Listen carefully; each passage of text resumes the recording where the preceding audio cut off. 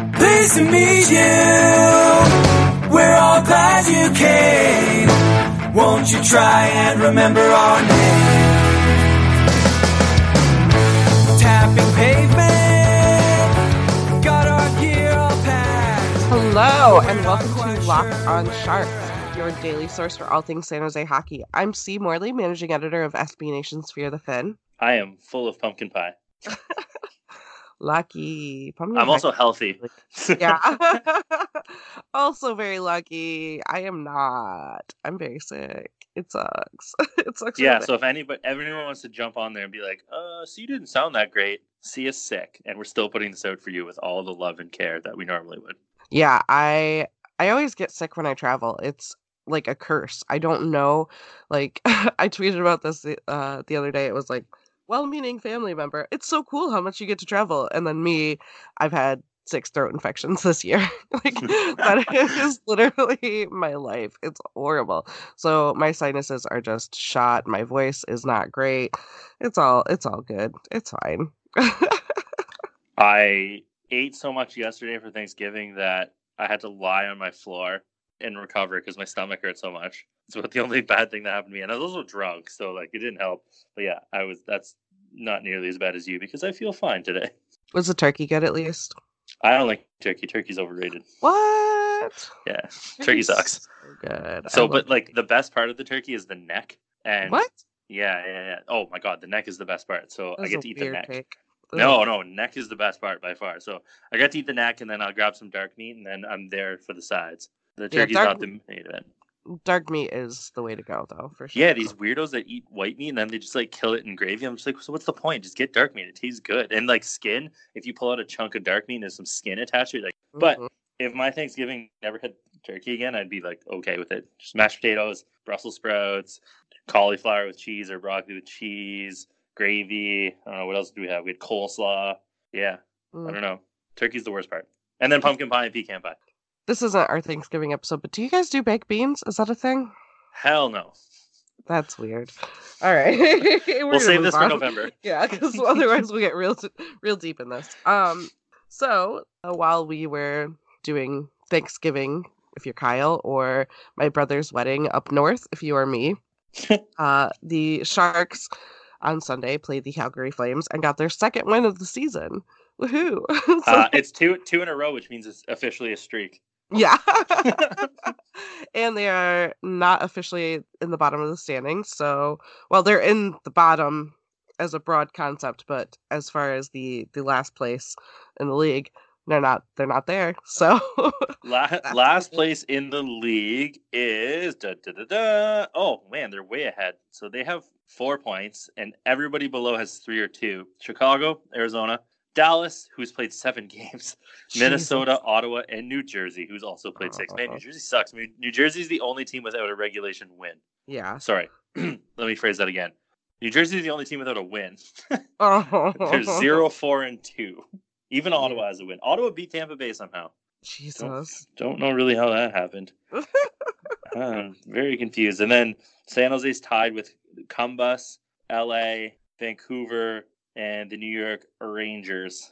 It's all weird. Like the standings are so weird at this time of year. Like Edmonton's 5-1 as of right now. Buffalo's leading the league at 5-0-1. Like I don't know. Anaheim's 4-2. So it's nothing to be concerned about. No, but it is at least a little reassuring that the Sharks are moving on up. Well, it's nice to see that they came to life. Yes. And this was actually a very good game. Like it was entertaining to watch. They played well, and against the division rivals, a big thing too. Yes, and Calgary there was a lot of things Calgary was doing that they were playing well, and they were also trying. I think my main takeaway from this game is that they were trying to goad San Jose into like taking dumb penalties and getting into fights. And once it like kind of became clear that they were not going to outscore San Jose, they were just trying to bring out the physicality in San Jose in hopes that maybe it would work out in their favor, whether that was through putting San Jose on the penalty kill or removing some of the players from the ice. And San Jose just like straight up did not go for it. There was one point, I think it was Barclay Goodrow, was just like staring at them while they were trying to like fight him. He's like, nah, like, nope. They're coming at him like in a scrum, like, after the whistle or whatever. And he's just like, I'm good. Like, I'm real good if we don't do this. And so, like, first of all, it was hilarious. And second, that's good. That's like, I mean, that's always going to be a weakness against division rivals. Those games get so heated. To see them not fall into that trap was really, really nice. It would be nice if they did this against Vegas. Right, yeah. that would be nice. But the only dumb penalties were just Brent Burns taking dumb penalties, but that's nothing new to anybody who's watched the Sharks for like 5 seconds. But even the one penalty he took led to a goal anyway. And it was basically what you wanted, especially coming off of the beginning of the season and heading in from the Chicago game where it wasn't exactly a defensive display. It was nice to see them actually put together a more complete game, and the big dogs came to play. Like Logan Couture banked one in off Timo Meier's skate to get him off the schneid. Thomas Hertl and Logan Couture scored the shorthanded goal. Marleau got another assist. Erik Karlsson got an assist. Hertl and LeBanc have the nicest goal I've seen all season so far. So it was nice to see the actual guys who are supposed to be there score and do stuff and control play. Because even if they're not scoring and they're controlling play, that's one thing. But they weren't controlling play or anything early in the season. So it was nice to see them come out against a talented Calgary team and just own the game, basically. Yeah. Tomas Hertl finished the night with 2 points. LeBanc finished the night with 1 point. Meier with 1. Couture with 2. Karlsson with 1. Marleau with 1. Like, those are... Saying Marleau is really weird still. I know. It is so strange. It's like, I'm never going to get used to that. But, yeah, it's very, like... It's just good to see those top players performing when early on it was like Meier and Couture especially were struggling, and we kept saying the goals were coming. So it's nice to see it play out. Mm-hmm. And Dylan Gambrell also came to life. That was by far the best hockey game he's ever played for San Jose. Yeah, there's just like he not actually that that's a high bar to clear. No. In his 11 previous games, he had 3 points all this season. So it's not like he had anything to like surpass. But it was nice to see him be like an actual NHL player. And Pete DeBoer gave quotes saying that it like also complimenting him on his game and saying that I think he knew he was getting close to being cut, and that's kind of our fault for putting him in bad positions. That's kind of dumb that you had to basically put a guy right on the fire before he started performing. That doesn't bode well for when he's safe in the lineup. And asking him to do more is kind of shitty, especially because I think they had him penciled into like a bigger role in the team. So, I mean, if he's just going to be a fourth line guy, that's fine. But like, it was nice to see him come to life and maybe settle down one of the mystery spots that is going to somebody. I mean, the key for Gambrell is going to be consistency, and I don't know necessarily that he's shown that he can do that, especially the fact that they've played him on wing before and it just did not work at all. I mean, it's pretty easy for a center to shift to wing as opposed to a wing to shift to center, and he could not handle it. That to me says that there's a bigger underlying issue there, but I'm glad he did have a good game, and I will give him 100% credit where it's due. He had a great game against Calgary, but we need more. Yes, that's exactly what I was going to say. We are still looking for more from Gambrell. And do you want to see Dylan Gambrell play the Carolina Hurricanes on Wednesday? Oh, gee, Kyle, I don't know. What about going to the theater? Oh, I do love the theater. Well, why don't you use Vivid Seats next time? Vivid Seats is an online event ticket marketplace dedicated to providing fans live entertainment with experiences that last a lifetime, like going to the theater. Oh, yeah. Doesn't Vivid Seats have an app? They do. And with the app, you get Vivid Seats Rewards loyalty program. With rewards, statuses ranging from MVP to Hall of Famer, customers can earn from 10% to 16% credit on all their purchases through our app. And every purchase is backed by a 100% buyer guarantee. That means you can go out to wherever you want to go, and you know that your tickets are going to be good, and you're not going to get up to the ticket booth and be like, what do you mean these are fake tickets? Because of the 100% guarantee from Vivid Seats. And as a listener of Locked On Sharks, Vivid Seats has an offer for you. Enter the promo code POSTSEASON at checkout to receive a discount of up to $100. That's postseason at checkout with Vivid Seats to receive a discount of up to $100. Another thing I'd like to point out, again, credit where credit's due. Martin Jones real life breathing human being in net. Yes, like, yes. like Only allowed one goal. Yes, and if anybody says 2 or fewer, I will punch them in the face. It's the dumbest thing I've ever heard. But anyway, that's besides the point. Martin Jones made actual, real, big, timely saves. I know there wasn't a ton to do. Well, actually, Calgary had a lot of shots. He made 32 saves. I mean, that's... I take that back. Martin Jones had a lot to do. Yeah. And especially the one that sticks out is the one where Brent Burns just gives the puck up and then takes out the flame at the blue line, but springs another flame for a breakaway, and he makes the pad save. Martin Jones looked good. You got to give the guy credit. 31 saves on 32 shots is a real life goaltender. Yeah. Did you see I think we talked about it in Slack, the comment from Pete DeBoer about playing Aaron Dell last season? Yeah, so for anybody that doesn't know, Pete DeBoer basically said that he wanted to play Aaron Dell more, but he told Deller that he was not good enough for him to play more, so they have to keep going with Martin Jones. Lot to unpack there. Yeah, I don't even know where to start, because the premise alone that Aaron Dell needs to give Pete DeBoer a reason to play him when the alternative was Martin Jones, who was just constantly shitting the bed, that's a reason right there. Dell shouldn't have to give it to you. Martin Jones is giving you a reason to play Aaron Dell. Just play him. It can't be any worse than Martin Jones. Right. But this all came out after Dell had a really good game in Chicago. Maybe this year he'll play Dell more because of that, because that game was really good. And if he keeps that up, I just don't know. Regardless, I mean, Martin Jones needs some load management at this point. Yes, please manage better loads. The classic Pete line, though, is, yeah, but getting Aaron Dell into 2 out of the first 4 games wasn't anything to do with these. This was just getting him some games. It's like, okay, so you're doing the same thing as last year or not? Yeah. Well, he did say that, yeah, last year it was that he wanted to get him in early, which a lot of coaches do. I mean, that's usually most NHL teams, you see the backup goalie within the first 6 or so games. I think you tend to just keep them ready to go, and part of that is playing them a little bit early on, and when the stakes are a little bit lower, I guess. Yeah, it was just funny because he said we want Dell to be better so I can play him more, and then he followed it up with, but I'm not playing him more right now. I'm just playing him a regular amount. It was just right. Yeah, funny. I was just like, okay, man, whatever you want. It's all very confusing. Yes, Danielle, your Taken is dead. He is the new corpse. Tim Heed lives. The thing about Heed too is that, let me look up how much he played, because I kind of forgot that Tim Heed was in this game. He got to play with Ferraro. They looked actually good. Heed Ferraro looked like an actual thing too. I really liked it. That's not saying much because who knows what Pete saw. But just before we talk about Tim Heed, I think Mario Ferraro is here to stay. Yeah. According to the Pete DeBoer quotes, where he said that he's liked Ferraro's game from day one, and he also pointed out that the mistakes that Ferraro is making is not dumb mistakes or boneheaded plays or anything like that.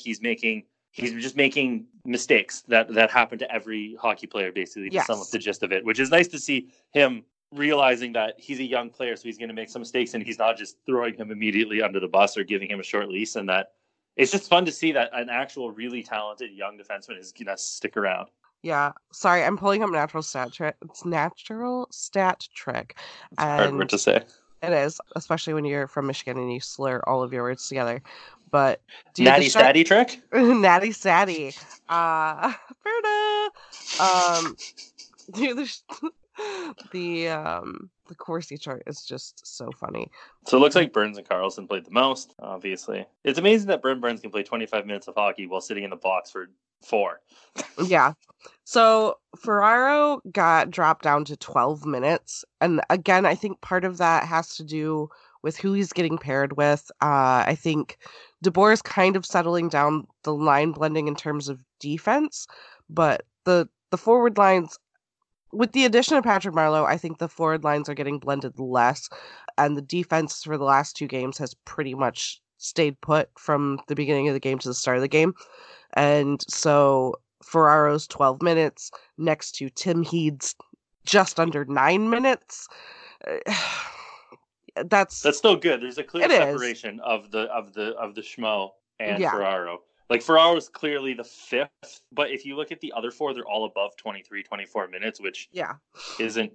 I don't like that all of them are playing heavy minutes already. Yeah. And the difference between all situations and 5-on-5 time on ice, Ferraro and Heat only have about a minute difference when it comes to 5-on-5. So Ferraro's getting some special teams time, and that's nice. I believe it is on the PK. Yes, That's good. Yes, he's still getting played on the penalty kill. So that's awesome. A trust thing. That's a trust thing with the coach. So that's good. I think when Šimek comes back, I don't see how you can pull Ferraro out. I just don't see how you can do it. I think you just kind of, especially if you're going to run the four top guys. But see, again, if Šimek comes back and plays with Burns, you can run 3 pairs, basically. Yeah. I don't know how they're going to do it, but it's nice to see Ferraro living and breathing, and he looks good. He actually looks really good. Like, I don't know, he belongs. He belongs, and it's nice that Pete DeBoer says he belongs as well. Yes, I agree. Did you see the Patrick Marleau tribute video?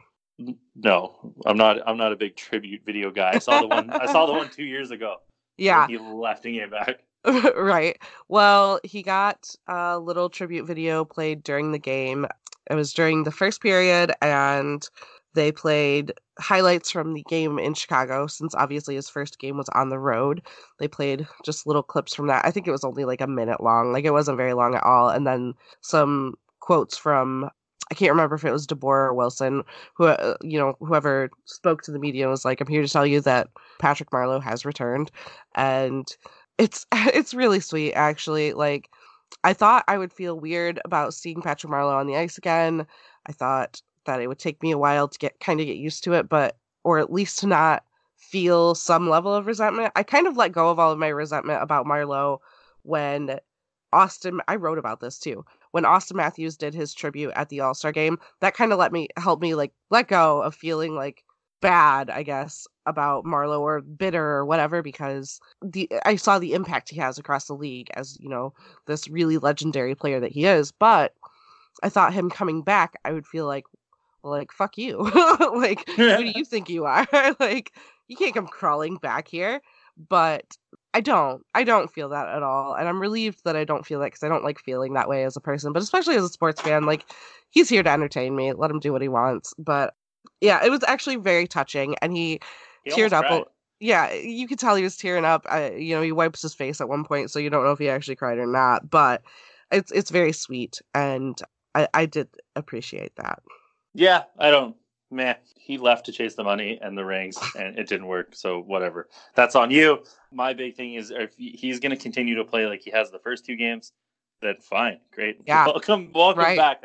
I'm just here for how he's playing on the ice. So if it's going to be good, it's going to be good, and I'm happy. And there's nothing like starting out, returning with a 2-goal game, and then getting a cheap assist, but also looking good with the top line throughout the thing. Now, the only thing to be concerned about is his stamina going forward.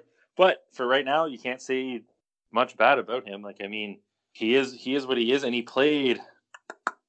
How many minutes did he play? He played 15 minutes. So it's not like he played more than LeBanc. He played more than Melker.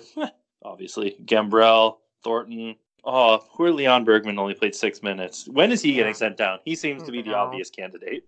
Yeah. I guess when Sorensen comes back? Probably. That would be my assumption. And Radil only played 8-16. Radil did not look bad, though. He really did. He also looked better. Yes, absolutely. I think I would like to see it. I'd like to see, again, same as with Gambrell, with Radil. I need to see more consistency of putting it together throughout the games. Yes. Like, Gambrell completely turned it around and had his best game. So I need to see like 2, 3, 4, 5 of these in a row. And same with Radil. I think those are the guys that are at the bottom, and it's going to be tough decisions, especially when Sorensen comes back. But hey, they beat the Flames, which is a sweet division win, and you can't be complaining about that. And then because they're going to play Carolina on Wednesday, it's going to be tough. Yes. So we said that this would be, the game against Calgary would be kind of a test to see if they can continue to build on the win in Chicago. I think the Carolina game is just a test. Like, straight up, it is just going to be a test, because Carolina is very good right now. They take a billion shots. Yes. And this this next stretch of schedule, we talked about this before, but it's Carolina back-to-back against Buffalo. Well, not back-to-back game, but home and home. Yes, home and home against Buffalo, and then Montreal and Toronto. It is not an easy schedule for the rest of the month. And this Carolina game, they have to take advantage of the fact that they're at home and that they're coming off of two wins that showed improvement from everyone that we needed to see improvement from. So that's going to be a test. And Carolina is on the second night of a back-to-back. They play in LA the night before, which isn't a test at all. And then they do travel and come and play San Jose. So we might get Reimer. Does Reimer get a video package? Has he returned yet? I don't know. I don't think he's actually played in San Jose since. They might. Well, they're doing like a 1A, 1B, so they might play Reimer against LA and Mrazek against San Jose. It doesn't really matter. They're both pretty good, he won't get a video. He won't get a video. No. Where's my Nick Spalling tribute video? God damn it. I wonder if he's still playing abroad. Anyway, yeah. Yeah, so Carolina's going to be tough. If they lose, whatever. If they win, that would be awesome to build momentum. But the key is San Jose has looked better against Anaheim. Then they looked way better against Nashville. Looked awesome against Chicago in certain aspects, and then they looked like a real team coming together against whoever they just played, Calgary.